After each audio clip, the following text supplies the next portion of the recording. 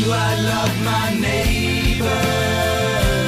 Do I love them? Can I feel his pain and his need? They really need you. Welcome to Freedom to Choose, brought to you by Just As I Am Ministries, giving hope to people caught in the devastation of addiction. In their series, Questions from Prison, Rich and Susan Collenberg share 14 messages they teach to prisoners and answer their questions from within the walls of captivity. Rich and Susan Collenberg are a husband and wife team who found freedom 18 years ago from their out-of-control lives of drug addiction and alcoholism. Break free from the chains that may bind you or your loved ones. Now here's Rich and Susan on Freedom to Choose.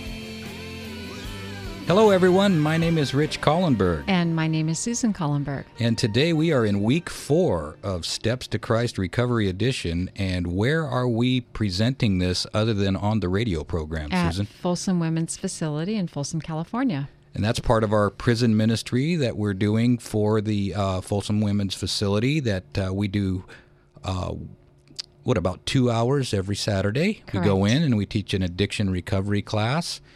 And are you having a good time in there? I'm having a good time, and then they help us. The Lord uses them to reach our hearts as well, and we get recovery as well. Boy, that is the truth. Yes. And so if somebody wants to get a copy of the book, they can call us at 916-645-1297. That's for the book, Steps to Christ.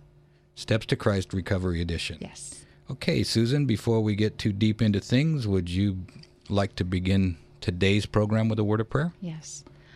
Our loving Father in heaven, we thank you for another day. We thank you for the privilege that we have to just share all that you desire for each person, for each one of your children. And we pray that the program will go according to your will and that many, many people will hear the good news about your love for them, and not just about your love, but it's about your forgiveness and your healing power. We thank you so much that you are with us, that you give us the power of confession, and you desire nothing more than for us to be restored. And we thank you in Jesus' name. Amen. Amen. And today we're going to ask the question and hopefully answer it. What does it mean to confess? Right. And are we all sorry, but some of us sorry for different reasons? And if we are sorry for different reasons, will this affect our desire to confess? Right. And so the chapter is called Choosing to Admit What's Wrong, Confession, and Getting Real About the Garbage in Your Heart. Okay, so how does this mess start? Your heart has garbage in it? My heart That's a can good way to carry put it, garbage isn't in it? my- Yes. Yes, garbage. Yes. Is it a bag or a can or what? A dumpster? Can sometimes be a dumpster full. I guess it just depends on how close my connection is to Christ, because as we go to him and we confess, and he cleans out the garbage, and then we no longer have to pack it around. That's right. So- How does the mess start? Well, the Bible tells us how the Hebrew people had rebelled against God, and they were suffering the results of their sin. And this is the key. They had stopped trusting in God to lead and protect them, despite all of his care for them and for us in the past. Okay. They stopped trusting him. They rejected the great ruler of the universe and had insisted on a human king instead, so that they could be like the nations around them. So let's take that to our little world, our little world between our ears, okay? Mm-hmm. What happens when we want to be like people around us? We put a different king on the throne, don't we? Right. See, God wants to be on the throne of your heart. Mm-hmm. And just like the children of Israel, he wanted to be on their throne so bad, but they wanted to be like everyone around them. And so they wanted a human king. They didn't want God. We want a human king. We want ourselves on the throne. I was going to say it's mostly the God of our own making. That's right. And see, there's a problem with that. What happens when we put the wrong king on the throne? We fail.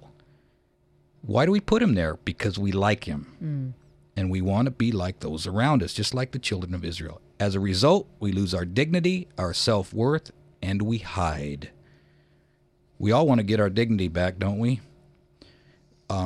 That's one of the big things, and I wouldn't want to say selling points, but for me, getting my dignity back being able to look in a mirror and being okay with myself, that was something, because the only way I could look in the mirror and be okay with myself is if I was high. Right. Self-diagnosis and self-medication. Right. To be able to do that clean and sober and be able to walk into the room, and this is one of the things we tell the girls at Folsom Women's Facility. Do you want to be able to walk in the room with your head held high and get your dignity back?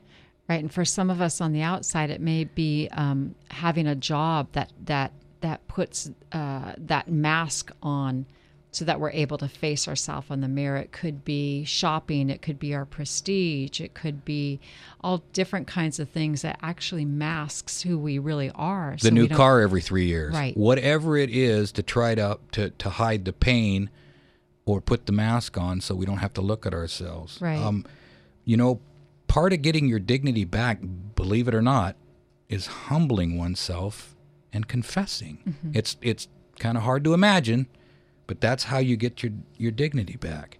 What is confession, Susan? Well, confession is agreeing that God is right and we are wrong. That's right. That's basically, it's identifying what's wrong.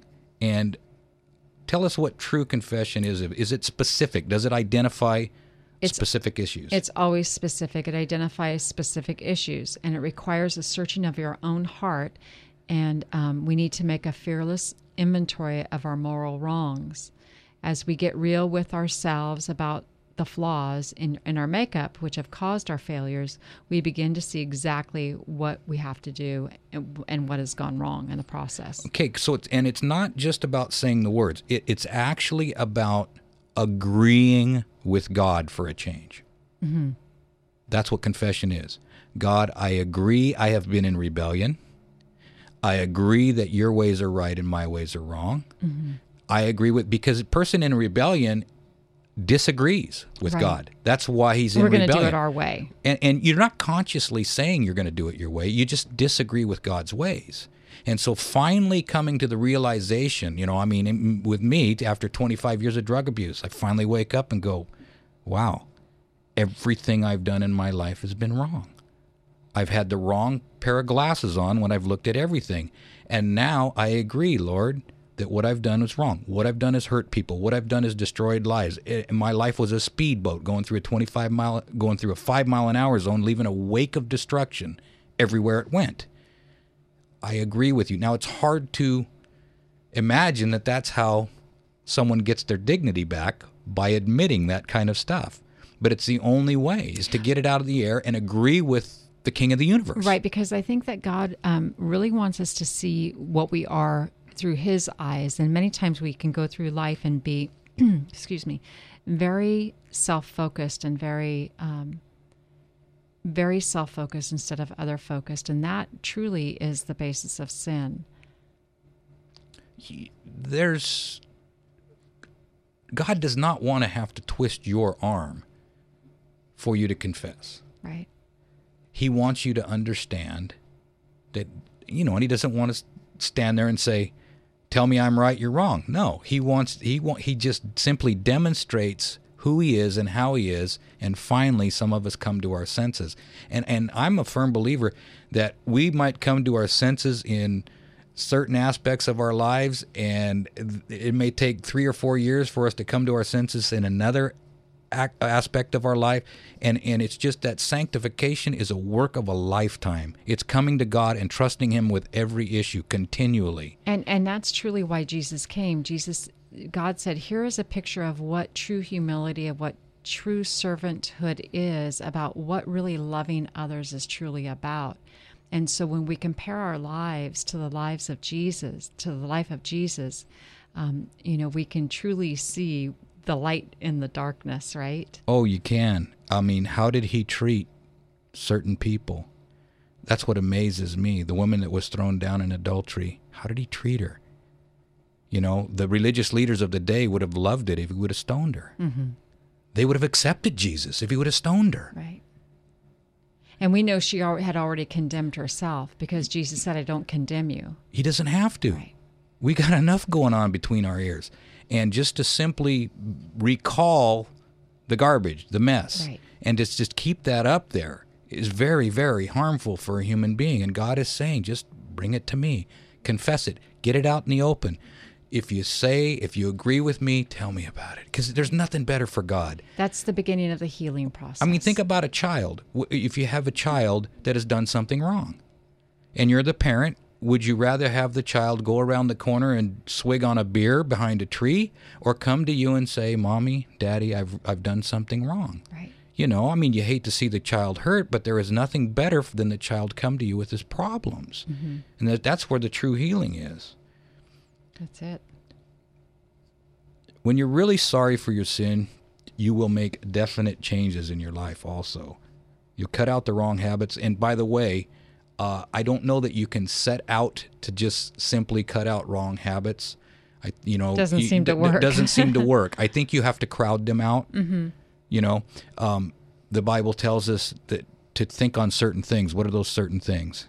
Whatever things are pure, lovely, true, of good report. Okay, so let's think about it. What human being was true, lovely, of good report, pure?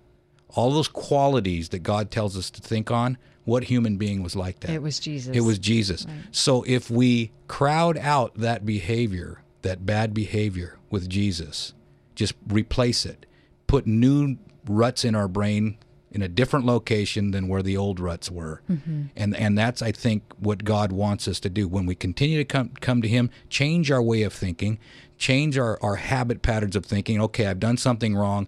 I'm not going to go to the baggie this time. Right. I'm going to go to the doctor. Because you know what? When I go to the doctor, I get well a lot faster. When I go to the baggie, all I seem to do is get sicker and sicker and sicker. It's a temporary fix. It's a temporary fix, and that's why they call it a fix. Right. It's just a temporary fix. It's a self-medicating phase that we go through, thinking that it's going to help us to get through, but all it does is postpone the consequences. It makes it worse. Right. It gets worse and worse and worse. Now, what about relapse, temptations to go back, things like that, because they always come up, and I think that's one of the big things that we talk about, with the reentry facility at Folsom Women's Prison, is that we ask them, what are the big issues that will tempt you to go back to the old life? Because you're going to get out of here. There will, the walls will come down. Mm-hmm. You're going to have to make decisions on your own, and you're going to have to make decisions about certain things. Do you know what those certain things? What are the most? Men. That's one of the big things. Number one, yes. Men. We talk about certain triggers. About environment. One of the big things is fear, because it's a new way of life. It is. Right. Okay, and I know for me, I don't belong over here on the holy side, and I don't belong over here in the gutter. And so I feel like I don't belong anywhere. Mm-hmm. You know what I'm saying? Mm-hmm. And when a woman is getting out of prison and all she has, she's trying to get her dignity back. She's trying to change her environment. She's got all that trash she's got to deal with, the baggage from all the bad mistakes from her past. Trying to get the children back. Right. This whole thing can seem insurmountable. Yes. And that's when I think that we have to understand that everything happens in God's time. Just give Him time, continue to trust Him, continue to give everything to Him, and it will work out eventually. Mm-hmm. It will. Remember the saying, life is change, growth is optional? Yes. I'd like to go a step further. And I think we talked about this a week or two ago. Growth is optional, but I think growth will always happen. That's true. But it just depends on what crop you're growing. Right. Right? What do you got to do to grow weeds? Nothing. Nothing. You just let the garden go, and weeds will grow.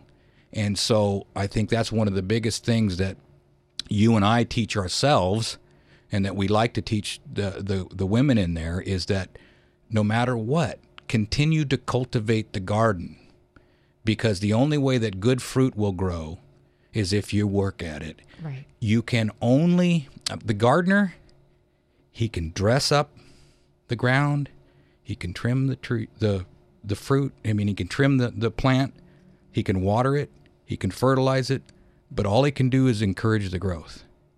The growth is still a miracle. And we have to remember that. The growth happens in God's time.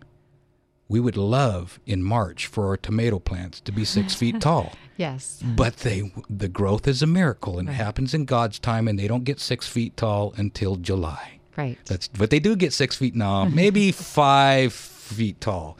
and we get a lot of tomatoes, but that's because there's a lot of hard work, and we encourage the miracle. Right. And then we rely on the miracle worker to do the rest of it. That's right. You have to back off and say, because what happens if you overdo it? What if you over trim or try to overwater or over this, or you got to let God do what he does. Right. We have to team up with him. And I think that's what it is. We have to team up with him in this process. He can't do it without us, and we can't do it without him. That's right. That's exactly right.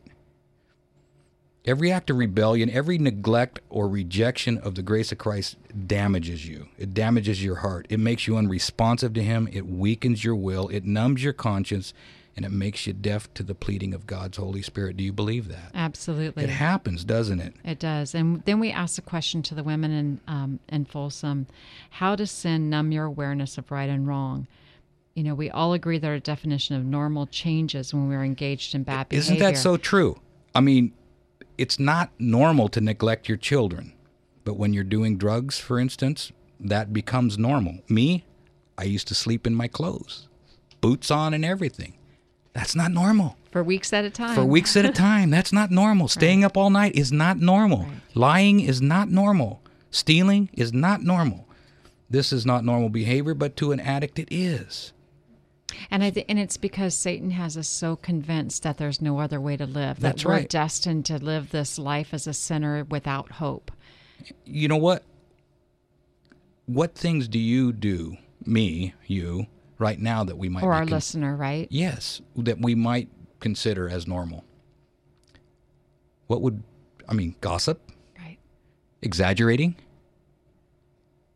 Facebook? Negative thinking. There's Negative all sorts of things conversations. right now that we do, and just because we're not crawling out from underneath a car at 2 a.m. every third day, we think we're okay. We have that mask. We have the mask on, and the mask takes on many different shapes and many different forms. You know, gossip, critical spirit. Mm-hmm. All these kinds of things to try to lift ourselves up and make ourselves look better. Very dangerous. Right. And you know what? One of the sad parts to me is I've been aware of this in my life for a long, long time. And it seems like I can do nothing about it. So it causes me to question, am I really giving this to God? Why hasn't it changed? And the only conclusion I can come up with is, I'm not giving myself 100% to God, because He's the great physician, and He will finish the work. It was kind of like when I was trying to quit smoking. Well, I wasn't really trying to quit. It was you wanted me to quit. I wanted her to quit so bad. Ready. She was not ready. No, and I wanted her to quit so bad. We took you down to the. What? You don't want to talk about it? Well, it was a very difficult time, and it wasn't until I really prayed about it. God, help me to be willing to be made willing to be willing to really want to change, because I didn't want to give it up, but I didn't think that was really. I look back now, and I see I didn't want to give it up. You didn't want to give it up. At that point, I thought I did. But there was no heart change. There was no desire within my own heart. So God can't come in and force that desire on us. No. He can draw us to that knowledge, and He can work with us through His Spirit, but He cannot force us to want to confess or to be repentive towards things that we're doing wrong. You know what? And it's a heart change in every issue of your life. Right. Because you go along and you have a heart change in an issue of your life, and the next thing you know, that thing is in your rearview mirror. I know it was with me with methamphetamine. It was in my rearview mirror. Now I don't think about it. Right. It's not an issue. Cigarettes, it was like a year later. The Lord told me, you know what? You're killing yourself, and by the way, that is an awfully nasty habit. What do you think? And I said, I agree with you, Lord. But you know what? I don't think it's that nasty. You have to make it nasty for me. Mm-hmm. Next thing you know, it was repulsive to me. It was still hard to quit. Right. But I had a change of heart in that issue. The next thing you know, it was the swearing, the filthy mouth. I needed a change of heart in that issue. That took me a couple years to get that corrected, right? Or for the Lord to correct it, I should say. But I needed a change of heart in that area of my life. Right. And I think that the only reason that God is not able to do something in us, in in us is because we don't have a change of heart in that area of our Right, lives. but I think we missed a very important point, because many times we can look at people and say, well, they're not doing this, therefore they're not where they're supposed to be in their, we can be real judgmental upon people, but during that whole process, I was always a child of God. you bet. And You that's bet. one thing we have to remember.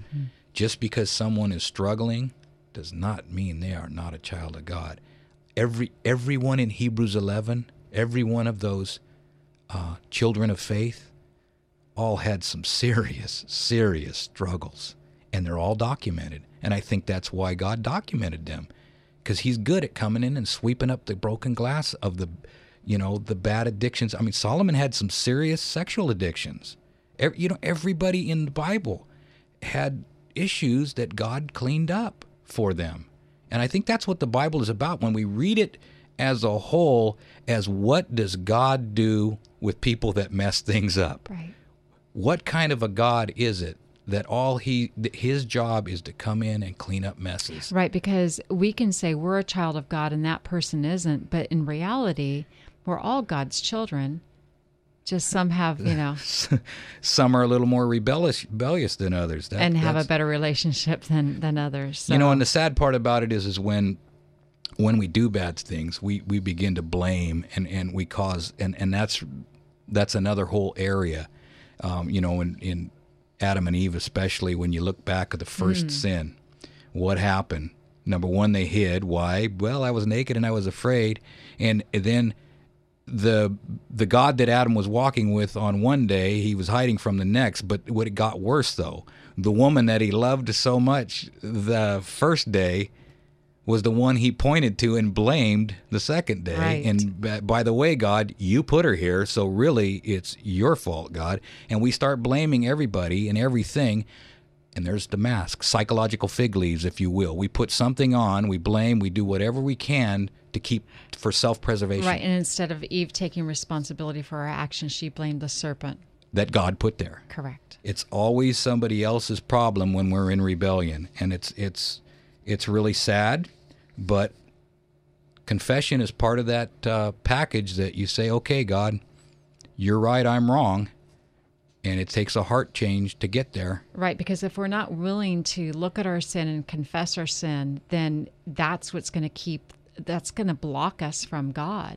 The more we hide from him and don't take responsibility for our actions and who we are as people, then he can't reach us. And it's just the way it is. Right, at some point our heart becomes so hardened that... we say, talk to the hand. Right. Talk to the hand. I don't want to hear you anymore. And then there's nothing he can do but cry. Right. And, and watch his child just kill themselves. You know what? Jesus is ready to set you free from sin, but he'll never force you. If you persistently rebel, if you're determined to do evil, if you don't want to be set free and you won't accept his grace, what more can he do? You'll destroy yourself by a life of rebellion. Indeed, the right time is now. Today is the day of salvation. 2 Corinthians 6:2. Today, when you hear his voice, don't harden your hearts. Hebrews 3:7 and 8. You don't have to make peace with God. Instead, through Jesus, Jesus is making peace with you. That's amazing love. You can't set out to do this. Right. Jesus is doing it. You just have to trust and realize that's his mission. He's good at what he does. Exactly, because in 2 Corinthians, the Bible tells us that he's reconciling the world to himself. So he's trying to win us back with his gentle love. That's right. And he's patient with us, with our faults and our mistakes, but yet he still is drawing us back to him. One good way out of it, too, talk about Jesus, what he's done for you. It'll encourage you in the rough times. It'll encourage you to remember what he's done, that he hasn't given up on you, that he loves you. He'll save you from yourself, which is I want to be saved from myself more than anything else. But we have to admit our mistakes, don't we? We do. We have to admit we've sinned. That's confession. Do you want to be made well? Well, next week we will head into week 5 of the book's Steps to Christ Recovery Edition. If you'd like to get a hold of the book, you can give us a call at 916-645-1297. And remember, folks, there's only two ways to live your life. One is like nothing is a miracle. The other is like everything is a miracle. And you have the freedom to choose. I love my neighbor. Do you love them? Can I feel his pain and his need? They really need you. Thank you for listening to Freedom to Choose in the series Questions from Prison. There truly is hope for anyone whose life is in addiction captivity. Whether behind walls or not, Rich and Susan are living testimonials, and they've created this 7-step, biblically based handbook and a recovery workbook to move those you love toward freedom. If you'd like to order the Addiction Recovery Workbook for someone you know, or if you're a member of a church and you'd like to create a ministry in the area of addiction, Rich and Susan can help you get started. Please call Rich and Susan at 916-645-1297 or go to justasIamministries.com. As a nonprofit, they're supported by people like you. Call 916-645-1297 or go to justasIamministries.com. Thank you for listening, and remember, you can do all things through Christ who strengthens you.